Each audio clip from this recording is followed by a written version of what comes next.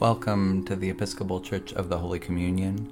We're so glad you have joined us for this sermon. You can find all our sermons at our website, holycommunion.net. In the name of loving, liberating, life-giving God. Amen. Please be seated. Welcome. Whether you're with us in person tonight or with us online, we are glad. If your sister dragged you to church, or your mom sent you the video or the audio of this sermon, welcome. May I be the first to say officially, Merry Christmas. We're glad you're here. Holy Communion is a welcoming place wherever you are on the journey of faith. Christmas, after all, is all about the journey. Look, I bring good news to you. Wonderful, joyous news for all people. As someone with the last name Angel, my ears perk up when the heavenly messengers appear in Scripture. This year, though, I was caught by a word that repeats in our translation from the angel. News. Joyous news. I bring good news. Good news, it seems, has been hard to come by in recent days. I don't know if this is true for you, but I have to limit my exposure. I've mostly stopped listening to NPR, though I did tune in for lessons and carols from King's College this morning. But I've reduced the amount of time I'm spending with the New York Times and the Post-Dispatch every day. Especially since Thanksgiving, as story after story was coming out about the Omicron variant, and they only really had about 3 points of data, and somehow they wrote hundreds of stories with no new information. I just had to stop. It was stressing me out. So if I can give you a little bit of pastoral advice, not medical advice, pastoral, it's this. Try and enjoy Christmas. Please keep your masks on.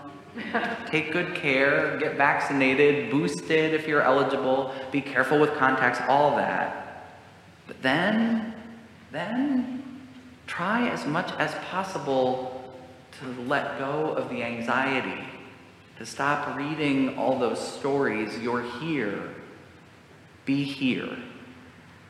If you check your phone, if you turn on the radio, you're likely to be inundated with stories without much new information, with little you can do about it. So lean into Christmas instead. Lean into the joyful news. Let the angels be your primary source. It's not just the stories about COVID that are causing stress. There's a Swiss writer, Rolf Dobelli, in a recent article in the Guardian newspaper, of all places. He argued that the way that we're doing so-called news this day, it's bad for us. Our days are filled by constant updates. We spend less time consuming in-depth articles, books, investigative journalism. And Dobelli says the news stresses us out. We're constantly triggering our limbic system, constantly feeding our fight or flight instinct. The quick updates have crowded out our attention to the deeper questions.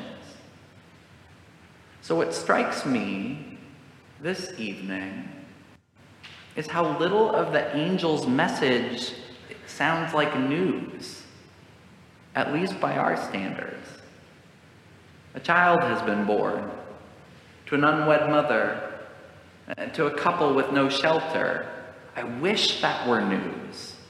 I wish that when people's lives got as vulnerable as Joseph and Mary and Jesus, that it was news. Because it would mean that it was out of the ordinary. But it's not. So the angels have to get the shepherds past the headlines, past the bullet points. The angels have to get to the questions of meaning. Because too many kids are born in edgy circumstances. Too many kids are born housing insecure, food insecure. Too many kids grow up in poverty. Why is this seemingly unremarkable birth so remarkable? The angels chime in. Hear, here in Bethlehem. Here in this seemingly most unlikely of circumstances, God has done something new. The child, this unnewsworthy child in this family, just another set of social outcasts. Here, the hope of the world has been born. The real story, the great joy is this: God has changed the deep structure of the world. God has reworked the deep structure of life. The deep structure, we learn, is love. Out of love for us, God has done the unthinkable. God has come into our world. There was supposed to be a fundamental separation in the universe. God is God. We are not. Out of love for us, God has broken the barrier. God has become human, has become vulnerable. God has gotten close.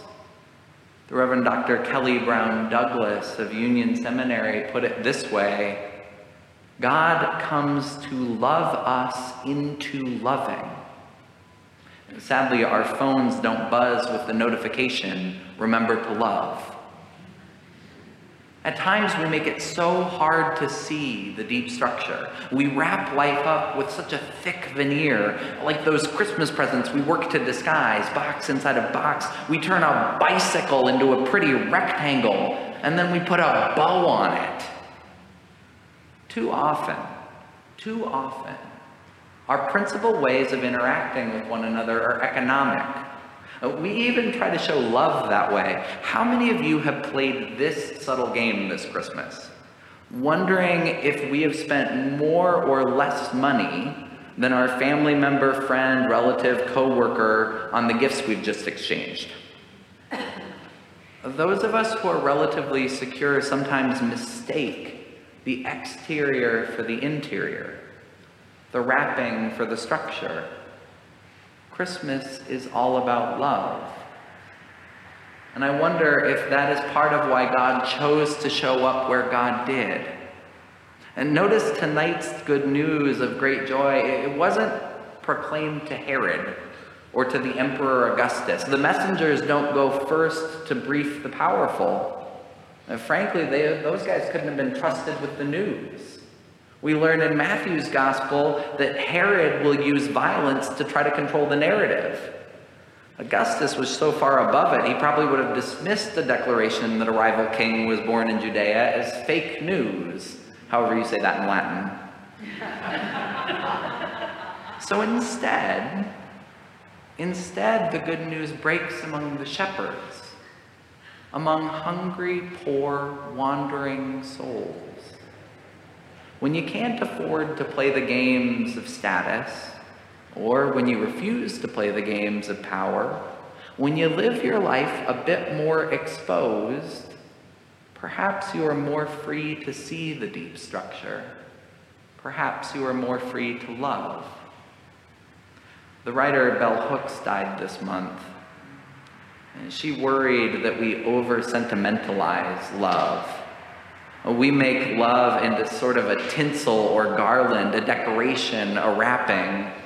We don't understand love and loving at the core. According to Hooks, love properly understood is an act of revolution. The moment we choose to love, we begin to move against domination, against oppression, she said. The moment we choose to love, we begin to move toward freedom, to act in ways that liberate ourselves and others. Love can change everything. Love is the only thing that can. Don't sentimentalize love. It cuts you off from the raw power. We inherit this good news. It becomes our work to inhabit the meaning. So if you will take a word from a pastor this Christmas, let it be this: set down the news cycle, at least for these next few days. Close the email, turn off the incessant notifications. For God's sake, turn off the TV and the 24-hour news cycle.